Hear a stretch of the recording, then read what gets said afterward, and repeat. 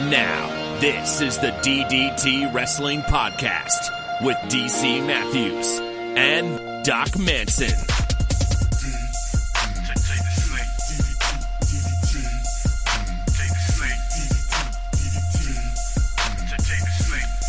Good evening there, wrestling fans. This is DC Matthews at DC Matthews NAI. Welcome to DDT Wrestling, joined as always by Doc Manson at Doc Manson.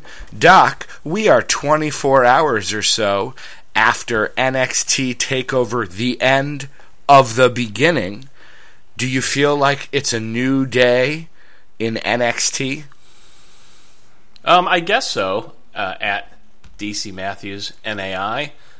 I guess NXT has turned a new leaf, leaving behind, shedding its image of a developmental promotion, and graduating into a place where a tag team can win a championship, becoming the first ever two-time champions in NXT. Are you sold on the revival now? No. I still don't really know which one's which, but they had a heck of a match last night. I'm telling you, I've made many predictions, and we all know I've made many predictions, but the one that I'm probably one of the ones that I'm the most proud of is the Revival being tag team champions. I didn't know they'd do it twice, but that was, to me, just like with TakeOver Dallas, that was the match of the night. Those two teams, they can fight forever as far as I'm concerned. Yeah, I actually do think that probably was the match of the night. It was excellent, back and forth, high energy, high stakes. Super, super entertaining for sure. Now, I did not get and perhaps I fell victim to the hype, but I did not feel like this was the end of anything in particular. It was a good show, a very quality wrestling show that I enjoyed watching, but I don't feel any differently about NXT than I did before, and perhaps that's by design, but I didn't get the feeling that this was its own brand by any stretch of the imagination. So what did I miss? Tell me, what did I miss? You don't think NXT is its own brand? I don't feel like it's any less of a brand than it was 2 weeks ago. You know, they made it out to be like this was going to be this big moment. Yeah. And I don't feel like we had a big moment. So, am I wrong in feeling slightly disappointed by that? I'm not sure, honestly. I think we don't know what's going to really happen to NXT until we see what happens with the draft. I think that last night, them saying that this was the end of the beginning, as I said before, I sort of think what they intended to say, what they intended to get across, is that this is the end of NXT as a purely developmental promotion. I think now NXT is because honestly, before, if you see NXT as just being a place for development to happen, there's no reason for someone to stick around long enough to become a two-time champion. If you win the NXT championships, you ought to be moving on to the main roster because you've done it. You've climbed to the top of your division. You've proved that you're able to handle that. I mean, ideally, right? There are probably some individuals who might earn a championship, and that's an important step in developmental to see how somebody, is able to carry as a champion. I understand that. But by the time your championship reign is over, the first one, at that point, you're a known quantity, at least I would think. Now, the Revival maybe is a unique case, because when they had their first tag team championship, I had no idea who they were. I really didn't have any positive impression of them, even as wrestlers. They didn't have any standout matches that I really remember, but this feud that they've had with American Alpha, they've really shown me that, oh man, these guys can go. Now I know that one of them is Dash and the other one is Dawson. I know the two names. I think one of them has a dash of hair, if that's how I'm supposed to remember it. And the other one's bald. So, I'm getting there. They're showing me something. But yeah, getting back to NXT and what's happening with that brand, if this really is a place where now you can climb to the top of your division multiple times, I don't know that that's a developmental brand anymore. What do you think about that, DC?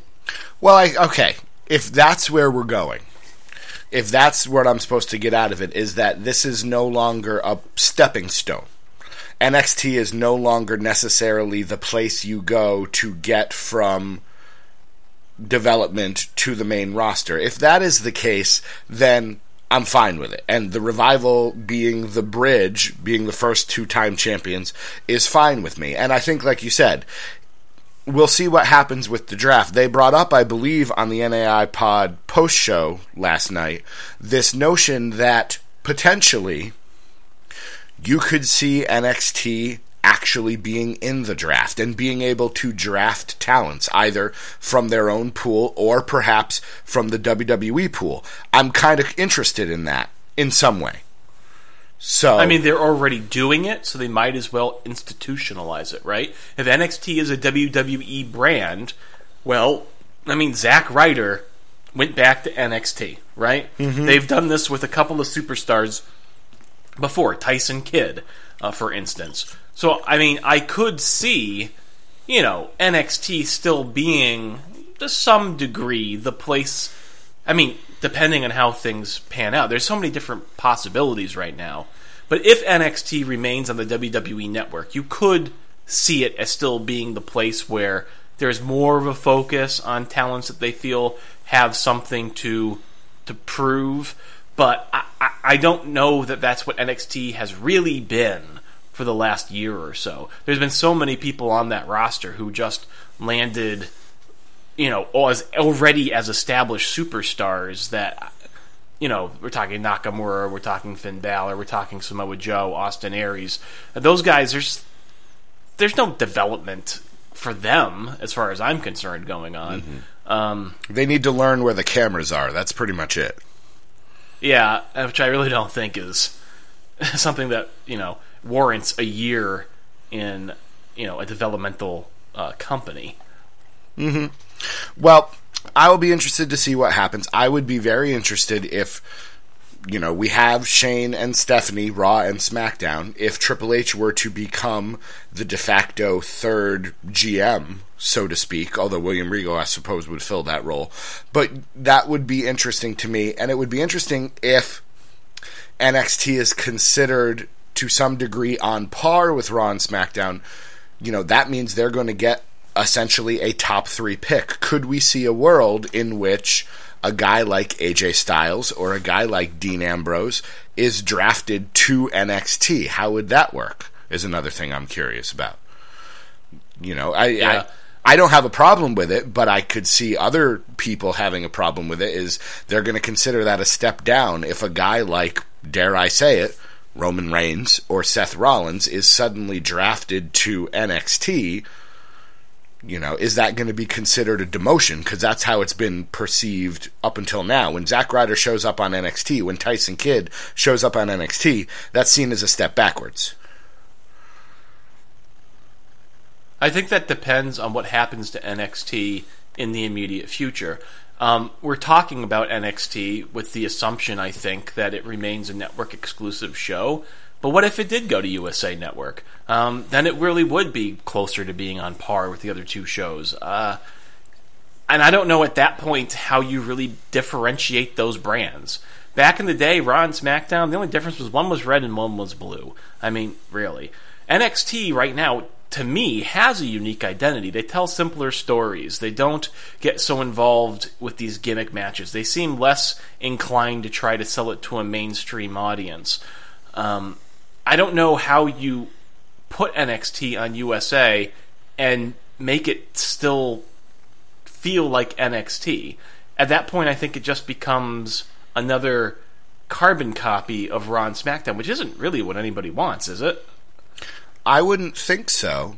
They've talked about, I think it was on the Triple H post-show conference call or whatever it was. But somebody has said at some point that everyone who thinks they want NXT to become this bigger brand that's on par with Raw and SmackDown, the second it happens, you're going to hate it.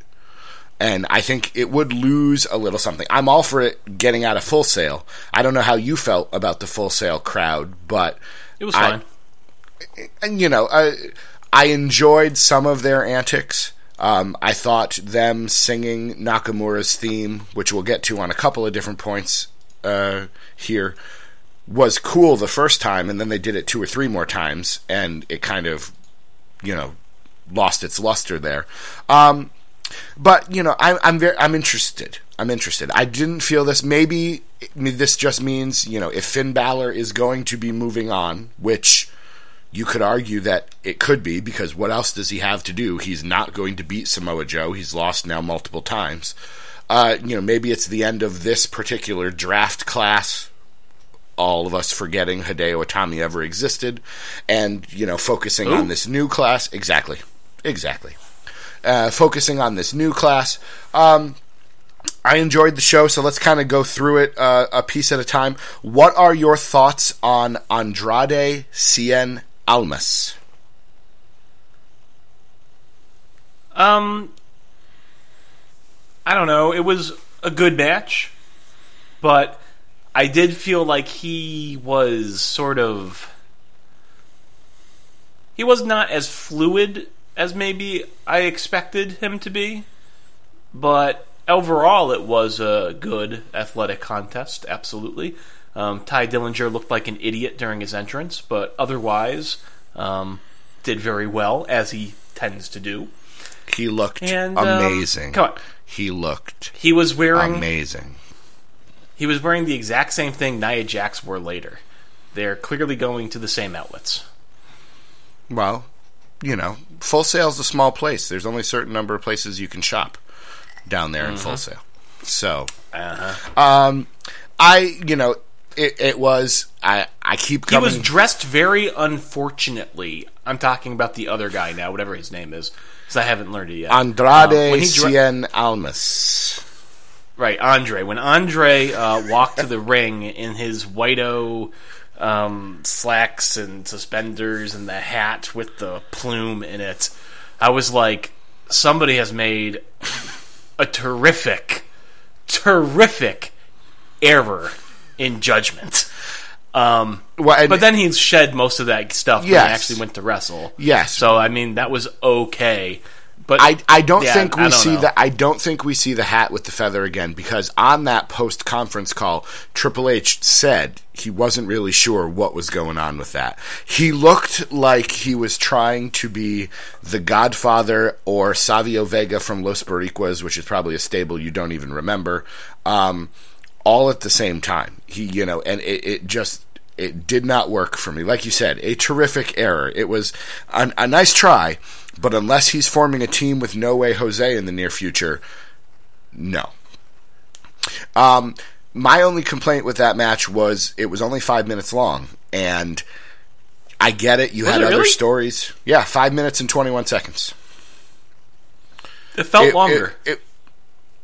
It was, and I keep saying that. I don't mean that in a negative way, but it did feel longer. I keep coming back to, it was a nice little match. The crowd was very into Ty Dillinger. I think he could have won that match, and you still would have come away with, hey, this Andrade guy's got some pretty cool moves. The double moonsault was something I haven't seen before. His finisher was kind of cool. The knees to the corner, that was kind of neat. But, I found myself wanting more. I thought his handstand on the turnbuckle was kind of a lousy move. The first time it looked like he was going to topple over, and then the second time was so badly telegraphed, I was like, even I would have kicked him in the face. It was quite a kick, though. That was quite a super kick. It was, in fact, I'd say, on a scale of 1 to 10, I might rate it a perfect 10, that kick. Hey, now. So I'll be interested to see where they go with both of these talents. Again, if it's its own brand, maybe there's a reason for Ty Dillinger to stay. But if we're if we're presuming that WWE is the next step, I think he's ready. He might not get a legitimate shot on Raw or SmackDown, but he's ready. Let's. So here's a question I have for you related to this match. It really came up, I think, on the post-show last night, the New Age Insiders on their podcast, which people should go and listen to if they have not. But they brought up the idea of NXT having a mid-card title of some kind. Yes, they did. You know, and I don't know what your thoughts are on this. I'm sort of mixed. I think it could be helpful because I think that part of the roster, you know, could use something to focus its efforts upon. I mean, clearly there are guys there who are not going to be getting title shots in the near future.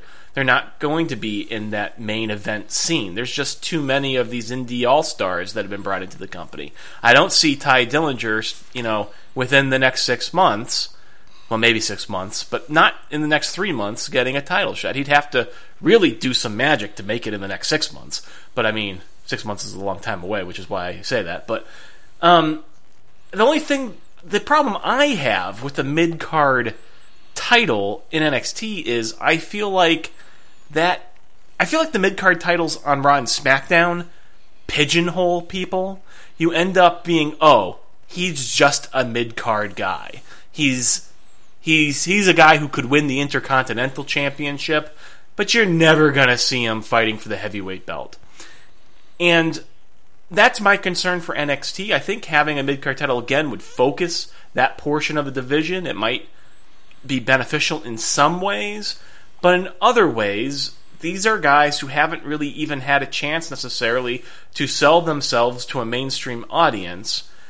But if in NXT they're already getting just pigeonholed into, well, you're just a mid-card guy, I think that, to me, is disappointing. Because you know when those people make it to the main roster, that's how management already sees them, and they're never going to get that greater opportunity. But I guess you could already argue that that's the way it happens anyways, right? Because nobody really thought that Tyler Breeze was going to go to the main roster and be in the main event. I didn't. I don't know about you. Baron Corbin's a guy who I thought, well, maybe he could have gone to the main event on the main roster. I don't know. So maybe he's the exception to my rule. I don't know. DC, what are your thoughts? You've heard me ramble long enough. I was enjoying every second of it. I think it comes down to, you know, right now I wouldn't necessarily say there is a mid-card in NXT. You've got your main event. Incorrect. You've got your main event level guys. You've got your enhancement level guys, and Tye Dillinger right now is a very popular, very polished enhancement talent. We saw that last night. You know, Nakamura and Aries, I suppose you would classify as mid-card right now, but I only think that's their kind of only because Samoa Joe's fighting somebody else. I don't necessarily... didn't they technically have a number one contenders match last night? I'm assuming that's what it is, in which case, you know, Shinsuke moves up to becoming the number one contender, and Austin Aries does something, which again, we'll get to, I'm sure, when we talk about that match more in detail. But I think if they're going to have a mid-card title, they have to have a show that's longer than 60 minutes. You know, and I think we're going to have this conversation, where we already had this conversation when we're talking about SmackDown. If NXT wants to be considered a legitimate brand, it has to go live, and it has to be longer than an hour. I don't think it has to go live, but it's got to be more than an hour at least to start. They can bring the live in later. What they need to do is they need to record more often, as opposed to getting all these shows churned out at once. Which is fine, too. If they recorded every 2 weeks and they did 2 shows every 2 weeks, that would be fine, too. But I think it needs to be at least 90 minutes long. 2 hours would be perhaps more preferable. And if you had a 2-hour show, then yeah, create the WWE Network title, which is their version of a TV title, and, you know, that person is on just about every NXT show defending that belt. And that's a belt you can give to a guy like Tye Dillinger for a few months. Because Tye Dillinger, let's face it, I love him. He is the perfect 10. But he is never going to be, just like Tyler Breeze, if he wins an Intercontinental or U.S. title, his career has peaked. You know, if he gets even a Zack Ryder kind of moment where he wins a belt at a big event like WrestleMania, that's probably all he can ask for in that company. And you have to have guys like that.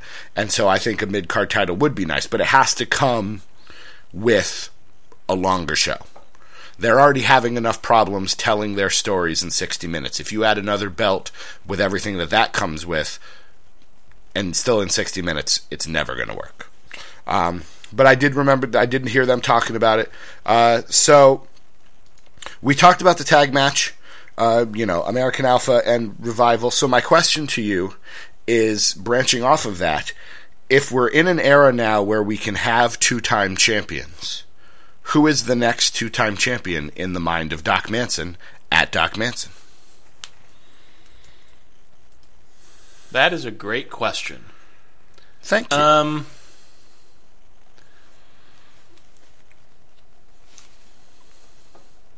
I'm going to say... who in the company is a one-time champion? The only ones I can think of are tag teams, and then there's Finn Balor and Bayley. Are there any others?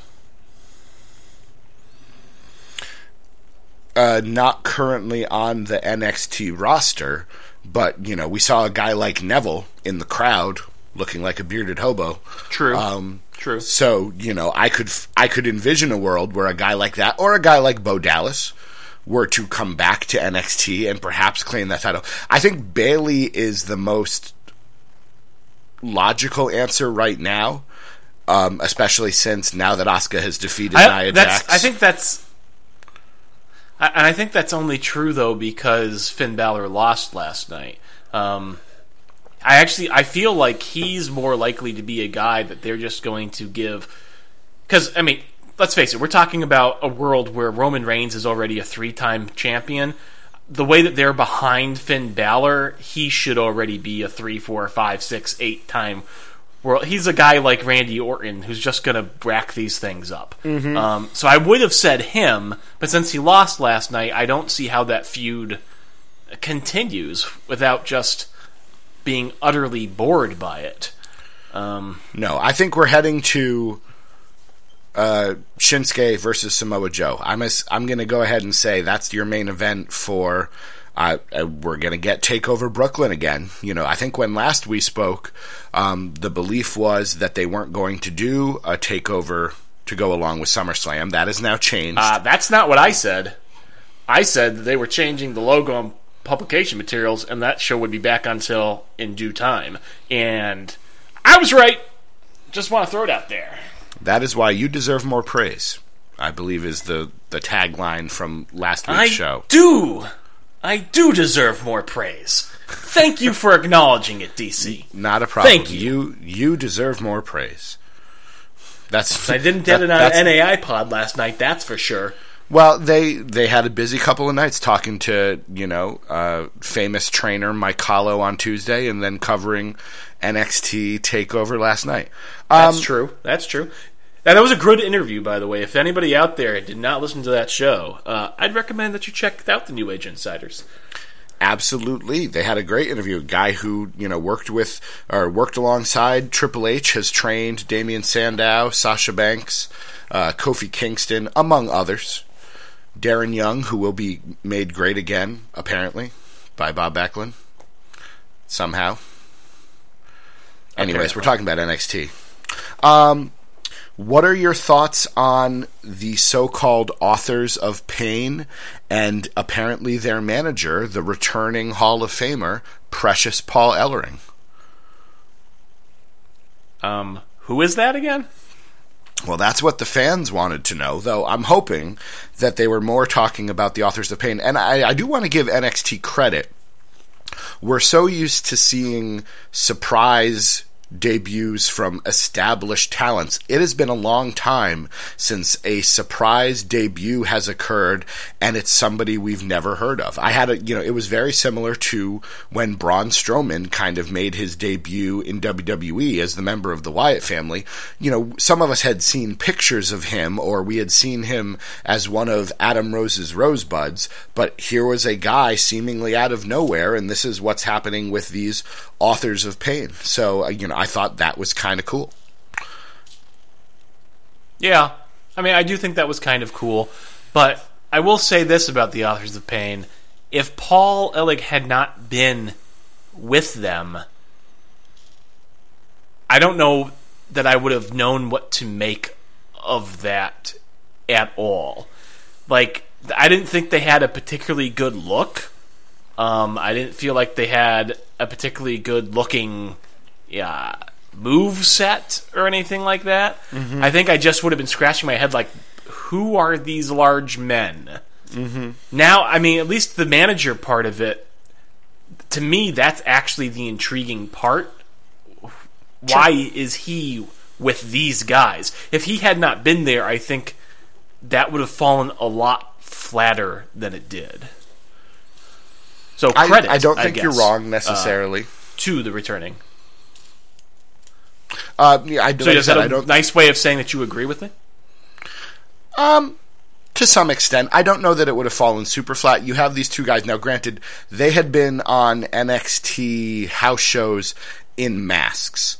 And I get why you're not going to go wearing these glorified, gas masks or Bane masks out to the ring, but you lose a little something when you take that mystique away. If Kane had made his debut looking like Glenn Jacobs, no one would have cared. In fact, they tried that, and nobody cared. Well, there you go. Their moveset, that first tag team move that they did reminded me, it was pretty much almost exactly what the Club uses, the Boot of Doom, I believe is the name, or it was at least a very close comparison to that. I do think Paul Ellering helps, but I'm not sure. I think it still would have worked. These two guys, there would have been some questions. Who are these guys? Why did they attack American Alpha? What's going on? But adding the wrinkle of Paul Ellering, and that's not a criticism. He looked in phenomenal shape, considering he's probably in his 60s, if not older. Does make You're the worst. I'm just saying. Does make me curious. So I'll be interested in seeing that. And it gives American Alpha something else to do. And now the Revival can move on to helping this tag division, whether it's TM61, whether it's Ciampa and Gargano. They can be moving on with some other teams. But again, like I said, that match stole the show, though I really also enjoyed Shinsuke versus Austin Aries. Your thoughts, Doc Manson? So during that match, I tweeted out asking a question, and that question basically was this the showing from Austin Aries that everyone has been waiting for in NXT? And, the tweets that I received seemed to indicate that, yes, that match was what people had been sort of waiting for so that they could get it. They could finally understand what it is that Austin Aries has to offer. I went back and forth during that match. There were times where I was much more invested and excited about what was going on, and then there was some moments where I was kind of like, well, okay, this is starting to drag. But then there was a Death Valley driver on the apron, and then Nakamura knocked his teeth out of his head, and that was all pretty good. So, I don't know. Overall, I think it was a really strong match. I still feel some sort of disconnect towards Mr. Aries, this greatest man to ever live. But it was definitely the strongest showing that he's had to date in NXT. And it was, it was a solid match.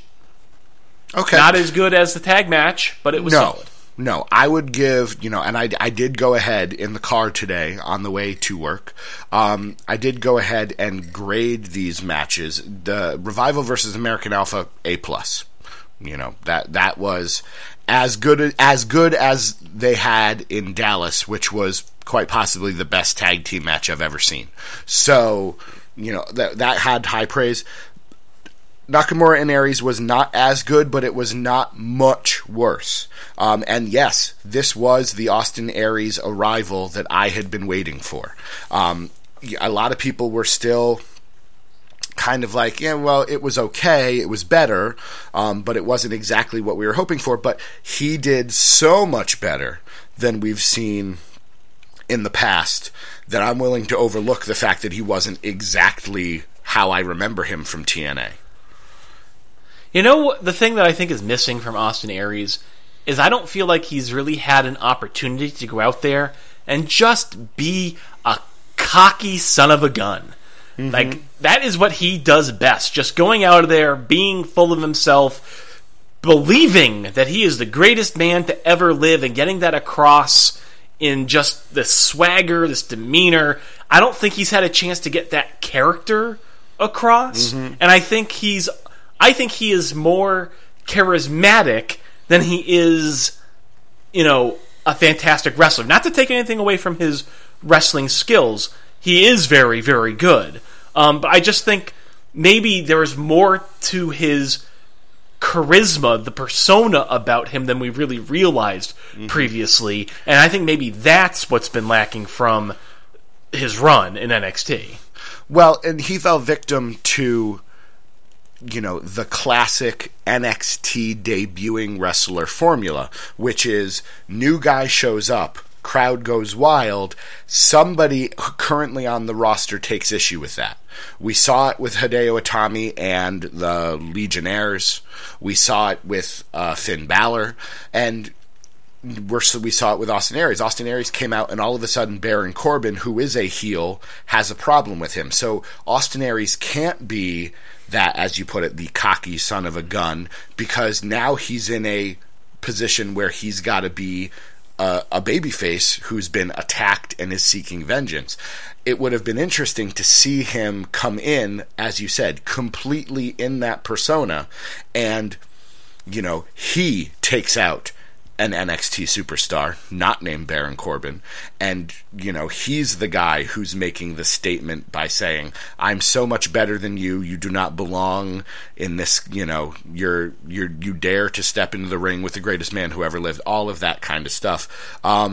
I also want to go back to the interview that the New Age Insiders had with Mike Hollow from Tuesday, and one of the things they talked about was this idea that Triple H and NXT are kind of scaling back the movesets and the talents of these superstars. They mentioned that Kevin Owens is perhaps wrestling at about 80% of what he could be doing. He's not breaking out his 450 splash. He's not breaking out some of his more the package pile driver. Austin Aries' finisher has always been a brain buster, and to the best of my knowledge, he's never had the chance to use that move in NXT. So is that part of the problem, that Austin Aries can't wrestle to the peak of his abilities because NXT's kind of saying, whoa, let's slow down a bit? Well, I mean, I'm sure there's plenty of people out there who agree with that premise, but I don't think so. I think if you are a great wrestler, if you are charismatic, if you have a physical charisma, if you're capable of these athletic moves, it doesn't matter if you're told that you can't do a brainbuster. You're going to go out there, you're going to find another move that you can do, and your energy is going to come through in whatever moveset it is they're allowing you to do. You're going to tell the story physically, verbally, however, and you're going to engage that audience with the tools that are currently available to you. And, I'm not going to sit here and throw stones at Triple H, NXT, WWE. Some of these moves are scaled back for very good reasons. You have a schedule like they try to keep their talent on, and you want to keep them safe. You want to keep everybody who comes to that ring as safe as possible, despite the fact that this is a potentially dangerous occupation. So I don't begrudge them that. I don't think that doing a brain buster or not is really going to make or break Austin Aries. As we saw, there are other moves he can do that can be exciting. And maybe he'll stumble for a little bit because, he's been using the same move set for the last decade, so maybe he's got to think a little bit more about what he's doing. But if you are really, truly talented, I don't think that really poses any sort of problem for these guys. Well, and as we've seen, Kevin Owens, if he is wrestling at 80%, has had a fantastic first year in WWE and is still poised to be Mr. Money in the Bank. So it doesn't seem to be do you really think a 450 splash? But do you really think a 450 splash makes or breaks you? I mean, look at Justin Gabriel. That guy did 450 splashes all day long. Did that make him some great wrestler? No. It's about everything else. But he did. It's not about everything like else Kevin you bring Owens. to the table. Yes, but I will point out that he did not look like Kevin Owens. You're only hung up on this because you wish that you could do a 450 splash. How do you know I can't? Touché, sir. Touché. Thank you. I am going to take a moment and do something slightly unusual. I am going to take off the Pope of Positivity mantle, and I am going to take a moment to... I won't even call it a complaint. I am going to be harshly critical about NXT for just a minute. As I said, I calculated grades in the car for these matches, and I overall gave NXT TakeOver The End a B. And the reason for that is the next match on the card, Nia Jax versus Asuka, got... Wait. Take the ice cube Before out of you your say mouth. any. Take the ice cube out of your mouth and say what you got to say.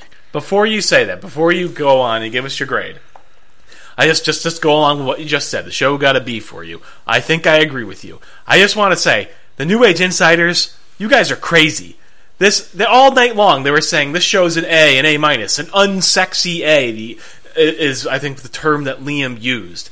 You cannot give an A to this show with Asuka versus Nia Jax on that card. You just can't. Why did you stop me from saying that to then take it? You have obstructed me yet again, sir, and I won't stand for it. Won't you? Well, I probably will. All right. I gave that match an F, and here's why. It failed. The storyline, the build, all of it failed to keep me interested in such a way that I intentionally did not watch that match. And I love all of the neighborhood, and you can tell me, hey, go watch that match, it's not that bad. Go watch that match, it's not that bad. It doesn't matter.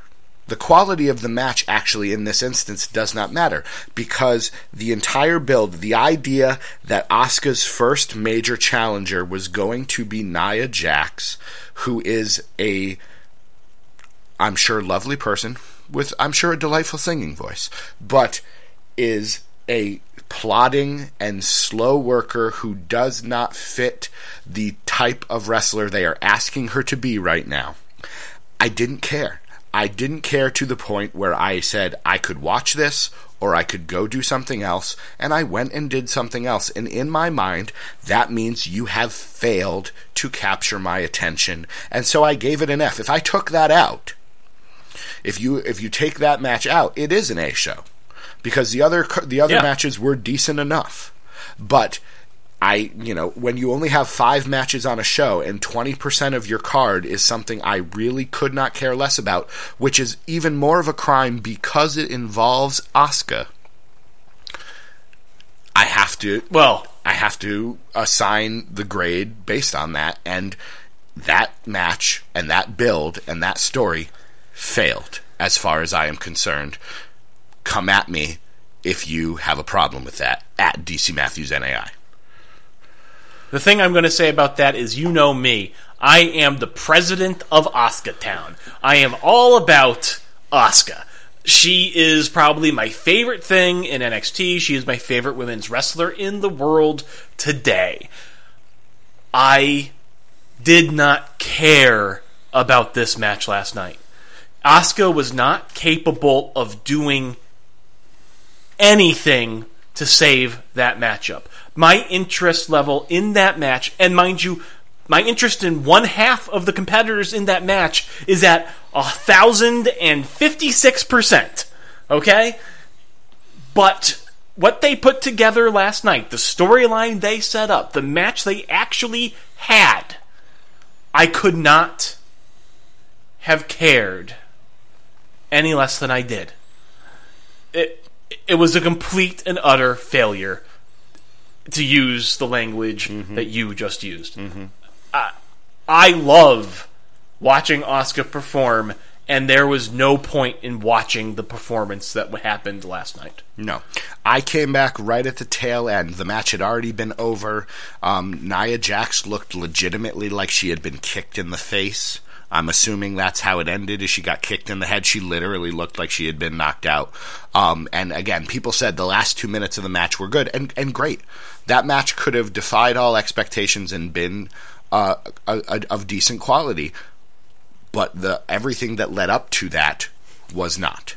I would have rather seen her fight Alexa Bliss. I would have rather seen her fight Bayley in a rematch. I would have rather seen her fight Carmella in a 6-minute, one-sided destruction, rather than seeing her wrestle Nia Jax. So forgive me if I have offended you. I will now return the Pope of Positivity pork pie hat to the top of my head, except to say I expected a yellow cage, and I am disappointed I didn't get it. I liked the cage. Did you notice that it felt like all of the camera operators were kneeling down to make it look like the cage was taller than it actually was? No, I did not notice that. It seemed to me, and I think Liam at Liam NAI mentioned this as well on the post show. It felt very much like they were filming up. When the Big Show makes his entrance, they film up to make him look even more gigantic than he already is. I felt like that was the case. And, I don't mind cages that are particularly small. The cage was probably about 12 feet tall. Samoa Joe and Finn Balor looked like they came up to about the halfway mark of the cage. And again, that's fine. I don't have a problem with that. The cage doesn't need to be super tall in order for a cage match to be good. But they definitely seemed like they were shooting it in such a way to make it appear larger than it actually was. It was a decent match. There were some great moments. The finish was very nice. Muscle buster from the second rope. Nice way to end it. Oh, yeah. I enjoyed that it had a definitive Samoa Joe victory. Yes, me too. Here's the thing. Sure. Here's the thing I'm going to say. I don't want to take anything away from this match because it was a good match. And, I think a steel cage is the right amount of gimmick for NXT. But I love Samoa Joe. 10 years ago, that dude was probably the best wrestler in the world. When he was hot in TNA, feuding with Kurt Angle when he first came in, I thought that Samoa Joe was the bee's knees. And I still think he's a really good wrestler. And Finn Balor, we have our problems with Finn Balor. I don't think he's particularly interesting. But, he's a solid enough worker. He's had plenty of great matches. I don't feel like any of the matches that we've had between these two competitors, any of this best of 4 series, has been excellent. None of those matches were showstoppers. Not one of them. Not even the steel cage match last night. It didn't steal the show. The tag team match, for me, was the match of the night. It was a good, solid match. I couldn't have asked for anything more. But still, it wasn't anything special. I would rank it third of the 5 matches. The tag team match obviously stole the show. Nakamura versus Aries, solid number 2. I would put it ahead of Dillinger versus Andrade. And again, it was fine. I think part of the problem is, kind of like when you've got a mid-card that includes Shawn Michaels versus Razor Ramon. When Shawn Michaels versus Razor Ramon in a ladder match at WrestleMania 10, and your main event is Bret Hart versus Yokozuna, it's not going to work. Yeah. So part of it is just the fact that the undercard was just beyond belief. I enjoyed their Dallas match better, and that includes all of the times the doctors kept stopping the match because Samoa Joe was bleeding. I actually liked that. I agree. That felt like a bigger match. Yes. And again, this match was fine. Take nothing away from it. I would give it a B minus match. Finn Balor was a little sling blade happy. He did it at least 3 times, maybe even 4. You're getting into Scott Steiner territory when you do that. Yes. He, in every single one of his matches with Samoa Joe, has been Sling Blade happy. I don't know if you've noticed that. Every single one of those, he's hit that move like at least 4 times. Mm-hmm. Well, and I think part of it is when you're dealing with a wrestler who is so much bigger, and Finn Balor doesn't have a huge number of power moves in his repertoire, but you've got to take some of the things out. There's only certain things you can do when you are probably at least 100 pounds lighter than your opponent. You're not going to be able to pick him up and throw him around. But and again, it was fine. I do not need to see them wrestle again. I am happy with this being the end. Even if they both stay in the company, even if we see Nakamura and Balor switch places, and Finn Balor fights Austin Aries for reasons, and Nakamura fights Samoa Joe, I'm more interested in those 2 matchups, than I am seeing Finn Balor face Samoa Joe again. Yes, sir. Are you more interested in watching Finn Balor versus Austin Aries, or are you more interested in watching Finn Balor go to the main roster to screw up the club angle some more? I am not that, and we should, as we hit the 45-minute mark, we should eventually talk about Raw at some point, although we could just make this an NXT show, because we do have emails to get to as well, ddtwrestling@gmail.com.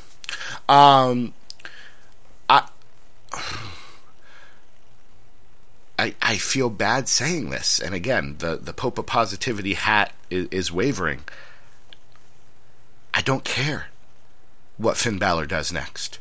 If he goes and wrestles Austin Aries and has 2 or 3 really high-quality matches, I'm happy. Cool. Great. If he goes to the main roster and feuds with Chris Jericho, or feuds with Dean Ambrose, or somebody like that, cool. All right. I don't need him to be a major part of my wrestle watching experience. He is a great, I seem to be addicted to the word ancillary lately. He is a great ancillary guy. He is a great piece of a bigger picture. I don't want him to be the main attraction of my wrestling. And I think he might actually benefit from having 6 to 8 to 12 months not being the main focus of our wrestle watching. Give him a chance to develop some more, give him a chance to maybe even turn heel and have that heel character without it having to be the be-all, end-all of our shows.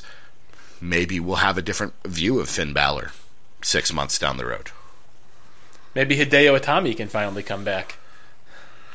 I'm all for that, although I gotta tell you, I am loving the idea that Bobby Roode's going to be on my TV again. I don't think I really appreciated how much I liked Bobby Roode until I'm seeing this, and he walks behind Regal into Regal's office, and I'm just like, yes.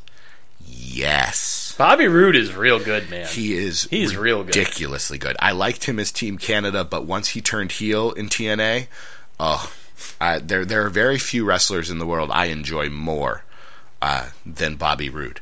The thing I will say about Bobby Roode is, when he turned to the Bobby Roode character in TNA, Robert Roode, if you will, I remember looking at him and then sort of looking at this guy who would go on to become Curtis Axel, Michael McGillicuddy, and sort of looking at them side by side. And obviously, a lot of the Robert Roode character in TNA took a lot of inspiration from, I think, the $1 Million Man, Ted DiBiase. Very much so. But I think it was very much a mixture of the $1 Million Man and Mr. Perfect.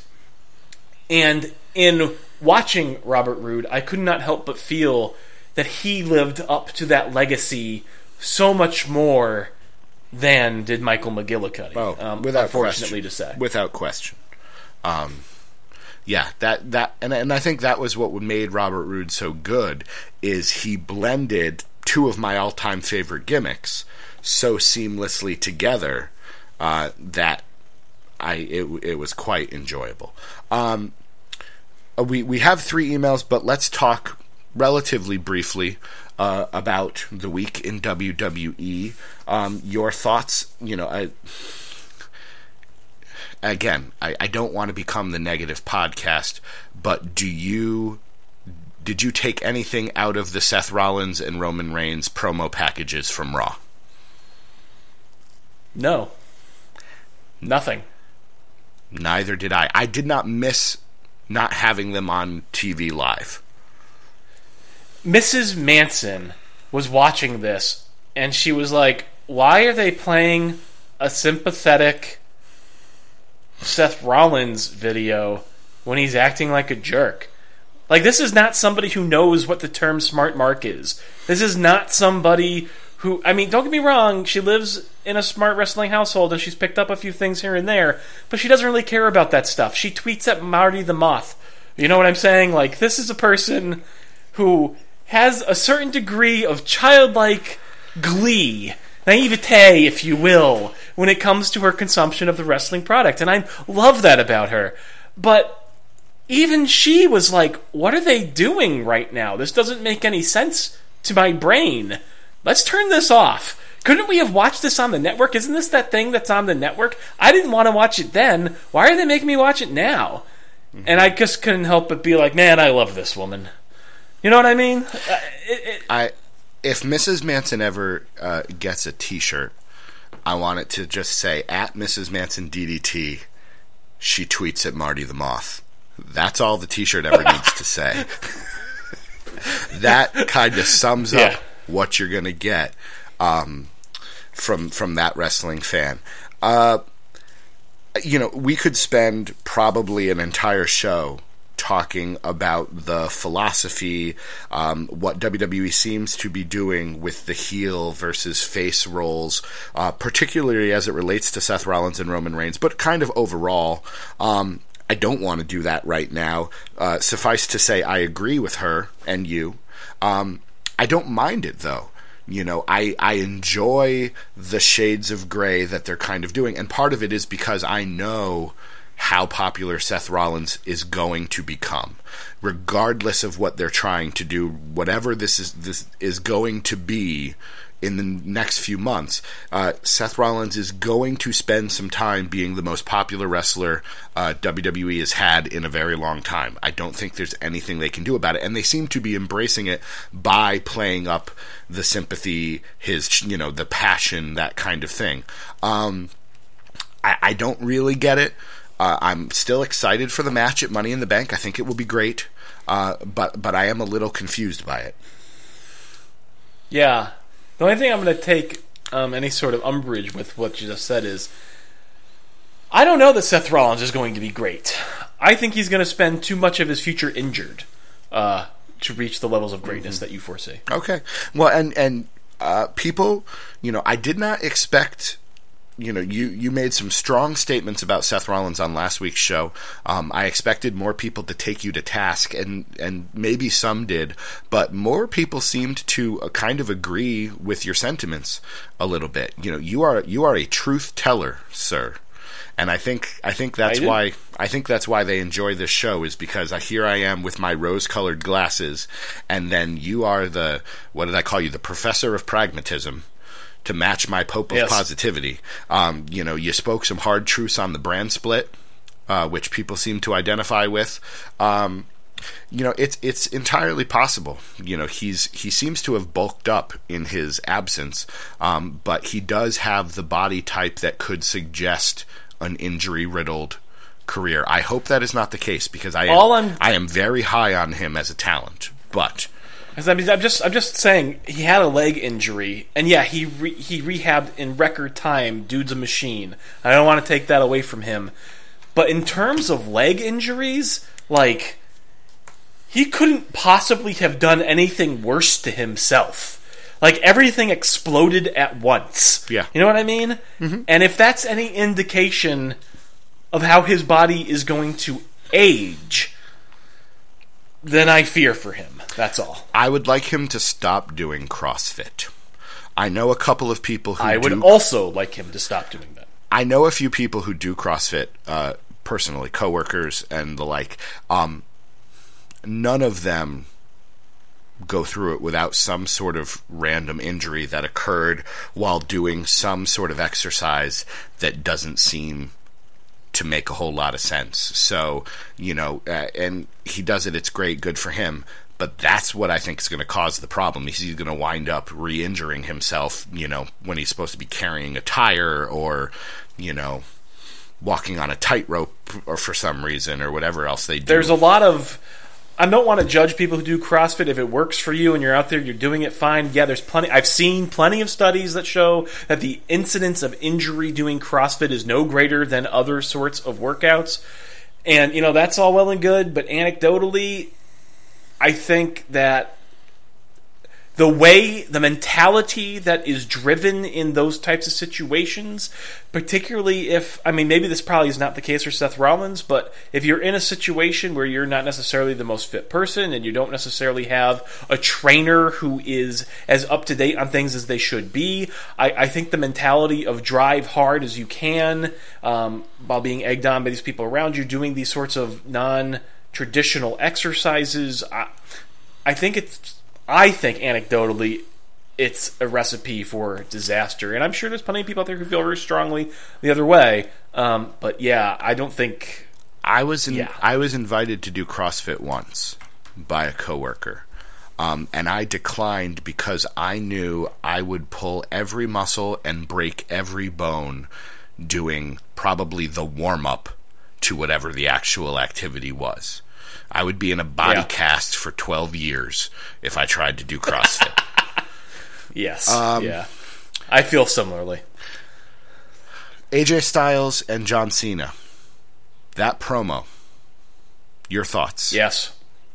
That might be the best promo that AJ Styles has ever given. And that's not to say it was perfect. John Cena ran rings around him. I'm not going to sugarcoat it, okay? He did. John Cena ran rings around AJ Styles. But AJ Styles, for him, that was the best promo I have ever heard him give. I would say that I had that issue with AJ Styles when he was coming into WWE. I was concerned that he may not be able to hang because of his style of talk. But you know what? They gave him the opportunity, and if they're going to give him a chance to grow, which I certainly hope they do,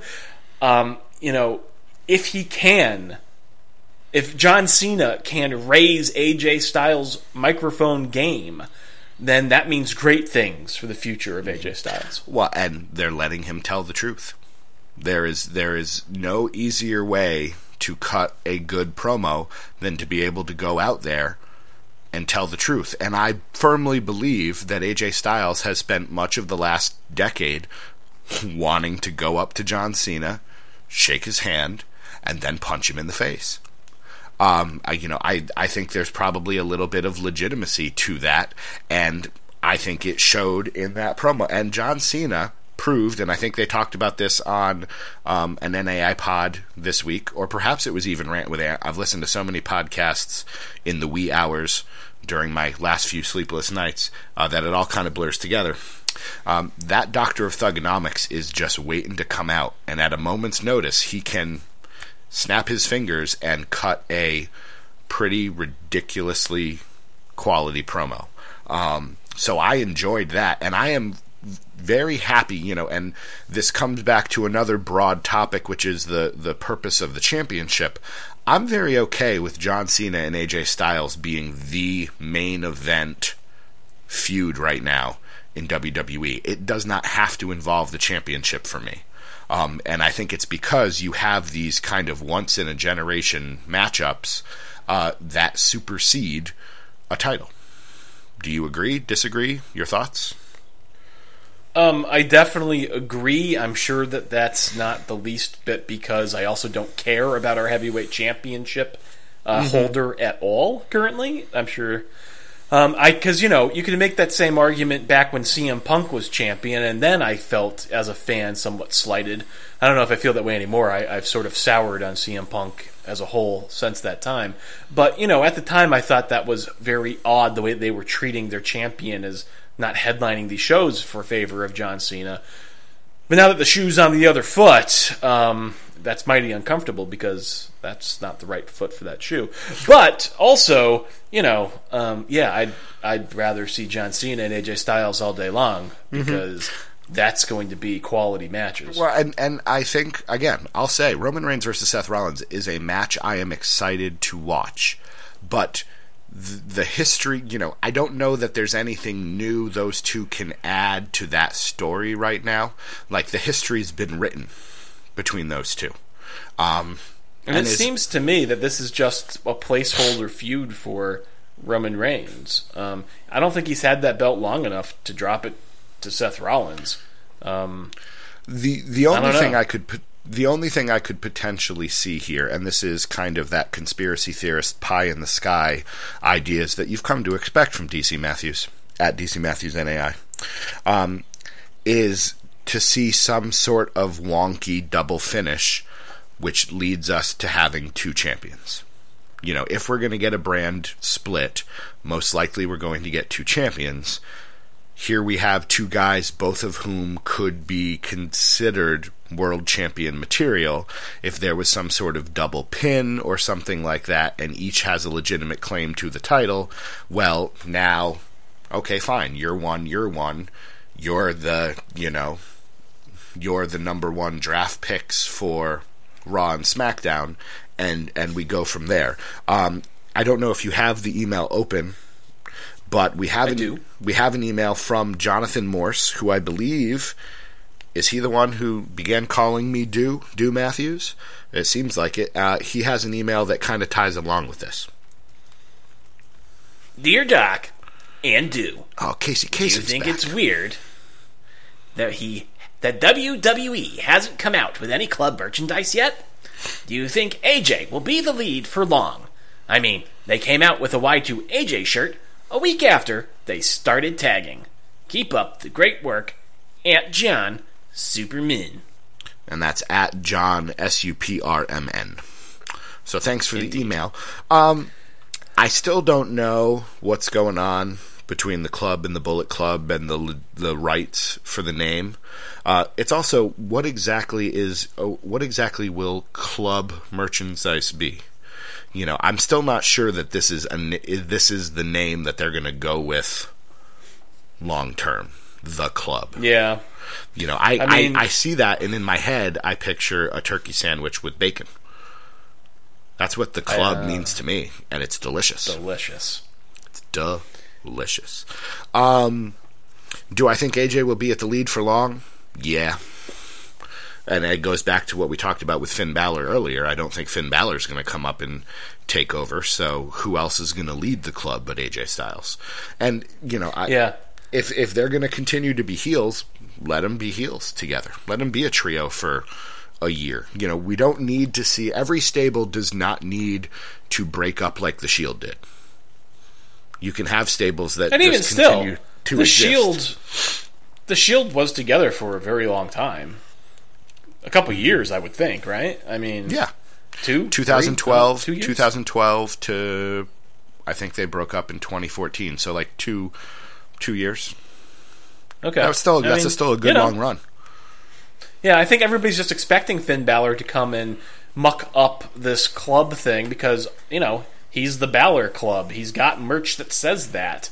So if you want to talk about clubs in WWE products, the club doesn't seem like a complete name. It seems like they're just waiting for that opportunity to have the club up on the Titantron, and then the Vaudevillains come out and drop the curtain, and suddenly, that big black space where it just said nothing next to the club, it's suddenly, there was a Balor hiding behind that. I don't know, some sort of... I would love to see that. I don't want to see that right now. I don't want to see that right now, but I would love to see that if that's the way they bring in Finn Balor. The Vaudevillains randomly join the club. That'd be fantastic. Go for it. Yeah, I guess so. But you know what I'm saying. I do know what you're saying. I do know what you're saying. I don't think it's clever. I don't think that's clever right now. And there's just so much going around this club angle that I can't now just enjoy the angle that they're telling because this idiot is on Twitter teasing constantly that he's possibly going up to the main... I honestly think that he has detracted not only from himself... I'm talking about Finn Balor here. He's detracted from himself. I no longer care about anything he has to say because I know he's just been teasing on... And yeah, someday, eventually, he will go up to the main roster and say, I told you so, told you. A stop clock is right twice a day. Doesn't make it interesting to watch the entire time. And that's the same case here. And not only has he detracted from himself, I'm no longer interested on whether or not he makes it to the main roster. He also is ruining my ability to embrace what the club is doing on the main roster and just invest in it, because I have to keep in the back of my head, oh, is Finn Balor actually coming now? Are they really going to fill in the blank and make it the Balor Club? Because as you keep saying, I'm not convinced that this is the name. I'm not convinced that this is long term. But at the same time, what are they going to do? Have him come up and be there alongside AJ Styles? AJ Styles, who, okay, yeah, he's not the heavyweight champion, but I don't think AJ Styles at this point is just going to take a back seat to Finn Balor coming in and feuding with Roman Reigns for that championship. I mean, arguably, as you just said, feuding with John Cena is a bigger program than feuding with the heavyweight champion anyways. I don't, there's no level of, power hierarchy that makes any sense for him to step into that angle, and yet I constantly have to think about it because the entire club thing, to some level, just feels half-baked. Like, I don't... It's very frustrating. It's extremely frustrating. DC, I gotta cool down. What are your thoughts? I liked seeing Teddy Long. It was nice to see him again. Don't get me started on Teddy Long. Don't get me started on Teddy Long. There's nothing I can say that does anything to add to that beautiful rant that involved you hitting your microphone on multiple occasions. So I'm just going to move on and gloat a bit, because I loved most of that opening segment from Raw with the 6 guys on the ladders, and you had disagreed with me originally until we talked on Twitter, and I mentioned the idea that this seemed like a very organic promo that the talents on those ladders were able to come up with themselves. I don't think there was a whole lot of scripted stuff going on there with Chris Jericho claiming he won Money in the Bank in the town of Apple. And it was either his first or 6th one, and them going back and forth, and Kevin Owens interrupting Lillian Garcia and all of that. It was organic. That's the kind of promo that lots of people have been begging for in WWE. They're tired of the scripted stuff. They're tired of the taglines. Not good guy, not bad guy, but the guy. I have to say that at least once every show, legally. But that's what we're looking for. And it sounded like you came around to appreciating that promo because of what seemed to be the honesty and legitimacy of it. No, not really.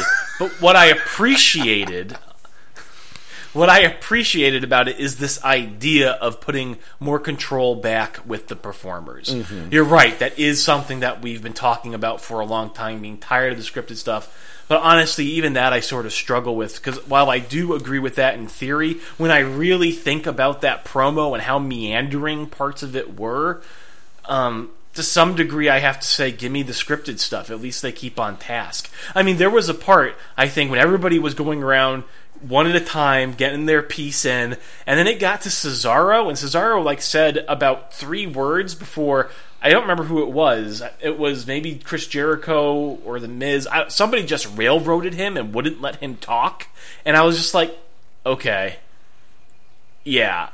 I would actually like to hear what Cesaro has to say. So if you could just shut the hell up and get over yourself for a moment, and just let this actually breathe, and let everybody actually get a word in edgewise, which I know is something that I have a problem doing on this podcast as well. But, to some degree, that does bother me about what transpired. That said, it led to some great moments, and that is exactly why I'm in favor of having more freedom. The Apple thing was hilarious. So I'm torn on this. Well, and I think what they had to do there was, people were, applauding the fact that I was able to predict exactly which of those wrestlers were going to go up against each other on Raw. The 3 matches: Cesaro, Jericho, Zayn, Del Rio, and Ambrose Owens. But if you watched and listened, the guy who railroaded Cesaro was Chris Jericho. The 2 of them were going back and forth at each other. Sami Zayn and Del Rio was making fun of his paperboy hat or whatever else that was. The two of them, if you watch with a critical eye and you observe what happens, that's where the predictions, some of them, come from. The others are just, I just predict everything, so I'm right. Like you said, stop clock, right, twice a day. But you were able to see that. And so I think they had to get to a place where it made sense for those matches to happen. So, I didn't mind that as much, and especially since I love Cesaro, one of the best in-ring workers I've ever seen, but his mic skills are not his strength, and so what you need to do is you need to have him have that hidden by letting Chris Jericho kind of take one over on him, because Chris Jericho is one of the great talkers of our generation. I don't want to anger you by talking too much about Teddy Long, but I did kind of like seeing him come out, and I love Teddy Long. I liked watching Teddy Long. I thought Teddy Long was great. I see where we're going here. And then, do you see where we're going here? And then she came out and ruined it for you, is what you're saying. She sure did. Stephanie McMahon is, I think maybe Brandon Mack might have tweeted this at me, Stephanie is my kryptonite. I can't stand this woman, and I don't understand for what they're doing with her. This fake, overly sincere face character, this no-rhythm woman dancing on my screen as though she's a sympathetic character with zero charisma.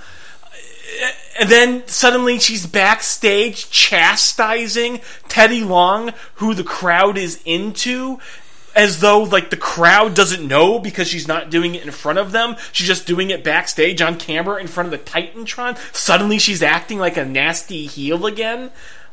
Her character makes no sense whatsoever. Her acting skills are atrocious, and I don't want to watch her at all. Where the heck is Shane McMahon? That was just insult to injury. The one thing that I like about the authority figures on that show, turns out, hey, yeah, I've got a company that I have to provide advice to back in China, so I guess I can't keep going around with Daddy's company. I guess I better go. I don't know if we've seen the last of Shane McMahon or not, but, he's got other responsibilities as far as I know in his life, and that's probably just a sign of things to come. Meanwhile, Stephanie McMahon, she's got an autobiography coming out. They want to make sure that sells at the newsstand, so I guess we have to make her a sympathetic character to some degree.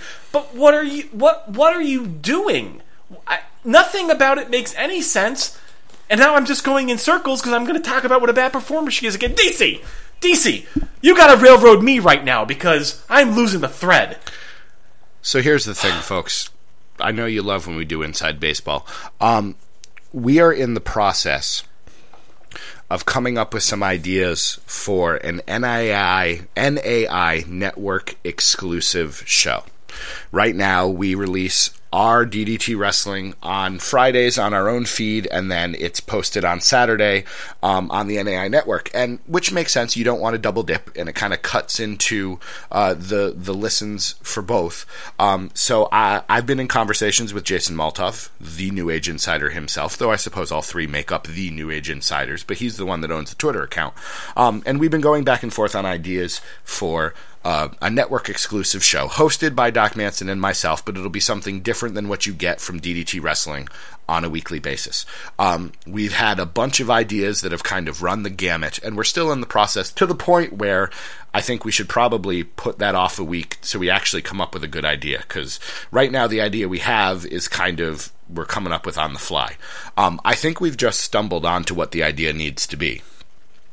I bring up a topic, you start going, I go get a snack, I come back, I look at you, you're still ranting, I go to the bathroom, I go outside and smell the flowers. No. Then I come back in. And I mean this sincerely, because what is going to make this, and then I bring up another subject that you're not going to like, and then I go away again. And I'm not saying this in a bad way.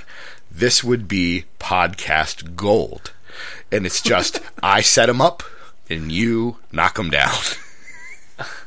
I mean, the only thing I can say with that is I think we might be, heading towards gimmick infringement. There's already a show called Rant with Ant on the NAI network, so I'm not sure that a show about rants is really going to... I suppose that's true. ...be the most original piece of... Though he, if you listen to his show, he does... If you listen to his show, he does the good, the bad, and the ugly from each week. All I'm talking about is I'm going to bring up... just what, this is what Stephanie McMahon did this week. This is what she tweeted. This is what she said. This is how she danced. And then we listened to Doc talk about it for a while. Because, there are wrestlers that I dislike. I'm not a fan of Ryback. I think Cheeseburger is dumb. But there's nobody that causes me to have such vitriolic anger than Stephanie McMahon does to you. We have to harness that power. We have to use it for good. We have 2 more emails to get to, and then we need to preach some positivity, because this has not been our usual positivity show. And then we'll head on out into that good night. And again, I do think this will be the last week that DDT Wrestling appears on both the NAI network and our own feed, and next week we will have the first ever DDT NAI network exclusive. Maybe it'll have its own title. It'll be a completely different thing. It's not going to be us just talking about one specific topic. You know us well enough to know that never works. We can't just talk about one thing. We've got some ideas. I will say, we've been staying on topic pretty well. I don't think we've talked about anything but wrestling. That's true. Man, how do you eat corn on the cob?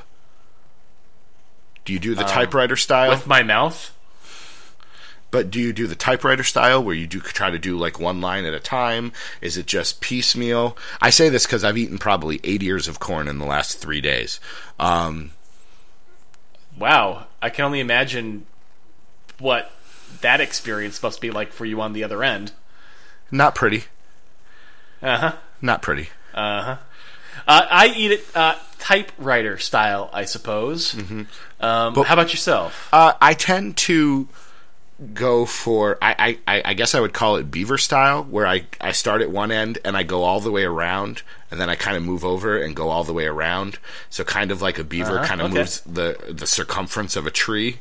I see. So butter and salt. Well, what are your condiments of choice? I like butter. And salt is good. I don't know what else you would put on it, I suppose. Is there something else you can put on it? I've seen people who... Yes. I've seen people who, like, roast it with, queso fresco. That's never worked for me. But... one thing that I do like to do occasionally, I haven't done it in years because I don't actually own a grill currently, but you can grill corn on the cob as opposed to boiling it. You just wrap it up in some tin foil, stick it on a grill on the top rack, indirect heat, and that's delicious by itself. But the other thing you can do is you can also sprinkle in some sugar in there and then put it onto the grill, and so it sort of gets like a nice almost kettle corn type sort of sweetness to it. It's delicious as well. I believe it is someone that we both know, who shall remain nameless because she's not in your life anymore. But when she used to make corn, would put sugar and salt in the boiling water. I believe she was the only person I know who did that. Huh. Someone who may or may not have lived in the same apartment that we lived in once upon a time. Yeah, I think I know who you're talking about. Yeah. That's fine. There's been many of them. Yeah. Mrs. Manson won't listen to this part of the show, I'm sure. Yeah. One thing I will say, in terms of, you can wrap it in foil and bake it in the oven. I've done that before. The thing I was going to say is that I haven't answered for traditional corn on the cob though. I don't put anything on it. Actually, no butter, really? No salt, and I would challenge you to try it someday because I think people get hung up on the butter. They get hung up on the salt. But if you just take a moment, scale back, and don't get me wrong, it's got to be a good piece of corn. But if you have a good piece of sweet corn that's very flavorful in and of itself, it is so delicious to just go to town on that thing without any butter, any salt. It's it's so good. I recommend it. That's my favorite way to have corn on the cob, is just straight up. All right. We have 2 more emails.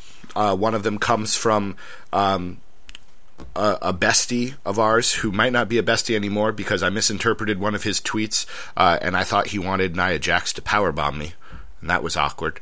But it occurs to me that it's the 9th of June, and we still probably don't have a bestie of the month for June on our website. I'm not going to lie.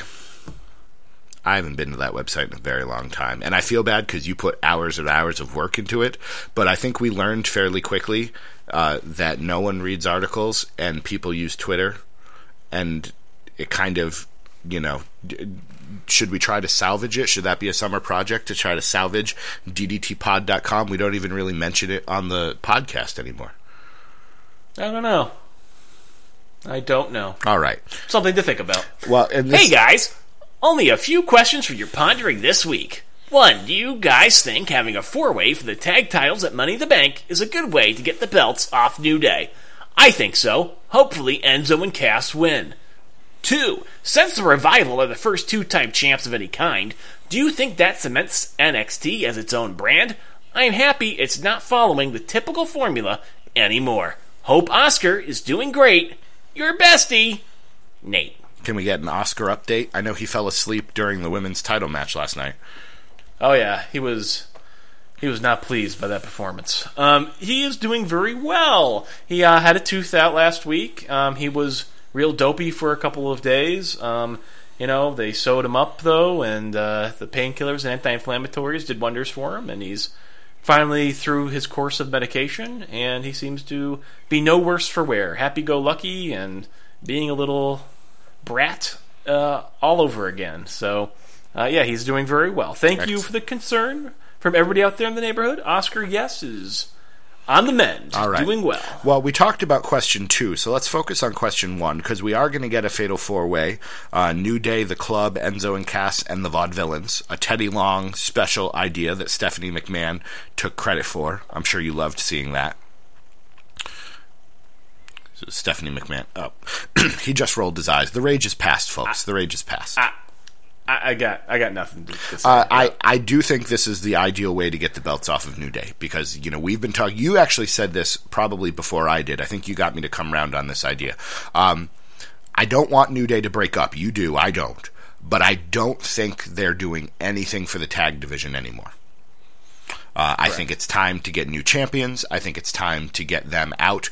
I think there's more New Day can do as a 3-man group trying to win a title and hold it as a 3-man group. I think there's some interesting things that could happen there. I'd love to see New Day be trying to figure out which guy can take the belt off of Rusev in some sort of weird sense there. I think the belts wind up going to Gallows and Anderson. I think so too. I'd love to see Enzo and Cass win, but I don't think it's time yet. So I think the club, it kind of makes sense. That's probably going to wind up being my prediction for next week's show, is they're going to win the tag titles. So I think that's a pretty safe prediction at this time. But it is a good way to get the belts off New Day and keep New Day absolutely looking good. The last email comes from my nemesis, Chris, at C_Hawk 1994, I believe. Yeah, I think it's safe to say he is my nemesis, which is fine. I've never had a nemesis before, so it's kind of nice. And he basically just asks, how long does Samoa Joe hold the NXT title? Your thoughts? Until he loses it. There you have it, folks. I could see Nakamura winning it, but I don't remember. The last guy to hold that title for a real long time was Bo Dallas, and that was I don't know. I feel like Neville had a long run. Well, and I suppose Finn Balor held it for 200 some odd days. The last time a heel has held that title for a very long time, and I don't think it's the end of the world to have a heel Samoa Joe holding that belt for months. And again, it depends on what's going on with the draft. If Nakamura could get drafted to Raw or SmackDown, there's no reason for him to win the title.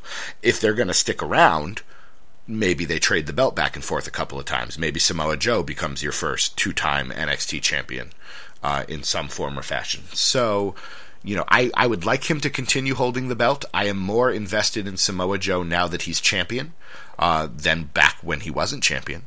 So that's a good thing. Yeah. I mean, honestly, I think Samoa Joe sort of suffers from the same condition as does Austin Aries.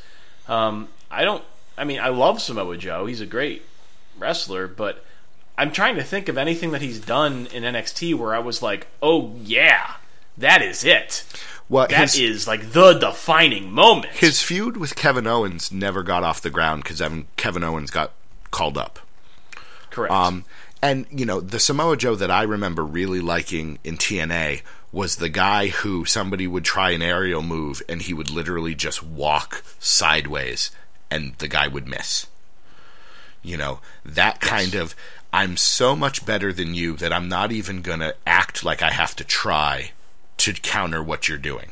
I'm just going to do it. I want that guy, and I think a heel champion Samoa Joe could do it. Oh, man. There are s'mores, and those are chocolate graham crackers, if I'm correct. Yes, they are. Chocolate graham cracker s'mores. Mrs. Manson, the ghost of the DDT podcast. She delivers! Scary wrestling ghosts. All right. Well, and I think that should signal here. Now, besides your love of... Okay, I'm obviously going to vamp because there's marshmallow all over your face. My positivity, I will actually promote some positivity first. And it's not going to be the tag title match of NXT TakeOver, though that was fantastic. It's going to be another tag team, and if you know me, you know where I'm going with this. Tyler Breeze and Fandango have matching vests, and I marked out so hard for that, it's not even funny. You know who else marked out for the matching vests? Mrs. Manson. Yep. Yeah, she and Lost in Stereo Liz are going to do a fashion podcast, apparently. But I just thought that was great. I thought it was great that they look like a tag team. While I was slightly uncomfortable that Fandango was getting his back shaved by Tyler Breeze, it makes perfect sense. That was gross. For the character. Those promos are fantastic. Arrow Gigantic was hilarious. I don't know that I'd ever heard Fandango speak before this, since I missed a lot of his earlier stuff. So he was just... I just like how they went full Zoolander with their characters. It's fantastic. And I maintain my prediction that they are going to win Tag Team Gold at some point. And if we get dual brands with 2 tag team titles, it just makes it even easier for it to happen. But this is easily one of my favorite parts of wrestling right now, is watching what is happening with those two. So that is my positivity. Besides your chocolate graham cracker s'more, sir, what is your positivity for this week? My positivity for this week is related to the opening promo from Raw. I know I have a couple harsh things to say, but ultimately that promo has given us the greatest wrestling-related thing that one can possibly imagine. Do you know what I'm talking about? On Twitter, I'm guessing there is a picture going around. Chris Jericho's cross-legged arms pose. Outstretched. There's a picture on Twitter. Chris Jericho, arms outstretched, and on his arms are about 8 to a dozen smaller Chris Jerichos sitting cross-legged upon him. I don't know who put together this Photoshop, but that segment with the cross-legged Jericho on top of that ladder has given us this magical goodness that will now be part of the internet for all time. So that, good sir, is... I wish it was a GIF of some kind, but I will take the stationary image. It is that good. Well, and what I saw, it's had the gift of Jericho keeps on giving. and that's what it turned into a meme kind of thing. That was pretty good. I did enjoy that. I saw that today for the first time. All right, there, folks. Well, with that said, we are DDT Wrestling. I am DC Matthews at DC Matthews NAI. I am joined, as always, by the Stephanie McMahon hating but s'mores loving Doc Manson at Doc Manson. Please send us emails at DDT Wrestling at gmail.com. You can head to our website, ddtpod.com. Let us know if we should be doing something to make this website a place where even we want to go. That's about it. Like I said, this will be our last dual show that shows up both on DDT Wrestling feed on iTunes. Please Sorry, Jason. Please subscribe. I think he'll understand. He wouldn't want us to do a show that was anything less than our best. Next week, we will have something new for you. Wait, are you implying that I'm supposed to be trying over here? Uh-oh. I'm sorry. I heard those rants. You're trying. Don't even deny it. All right there, Doc Manson. Is there anything you would like to say before we head out into that good night? I wish I had some more s'mores. Well, you can go get them, I'm sure. I might go get some corn on the cob. All right. We are DDT Wrestling, and we will see you around the neighborhood.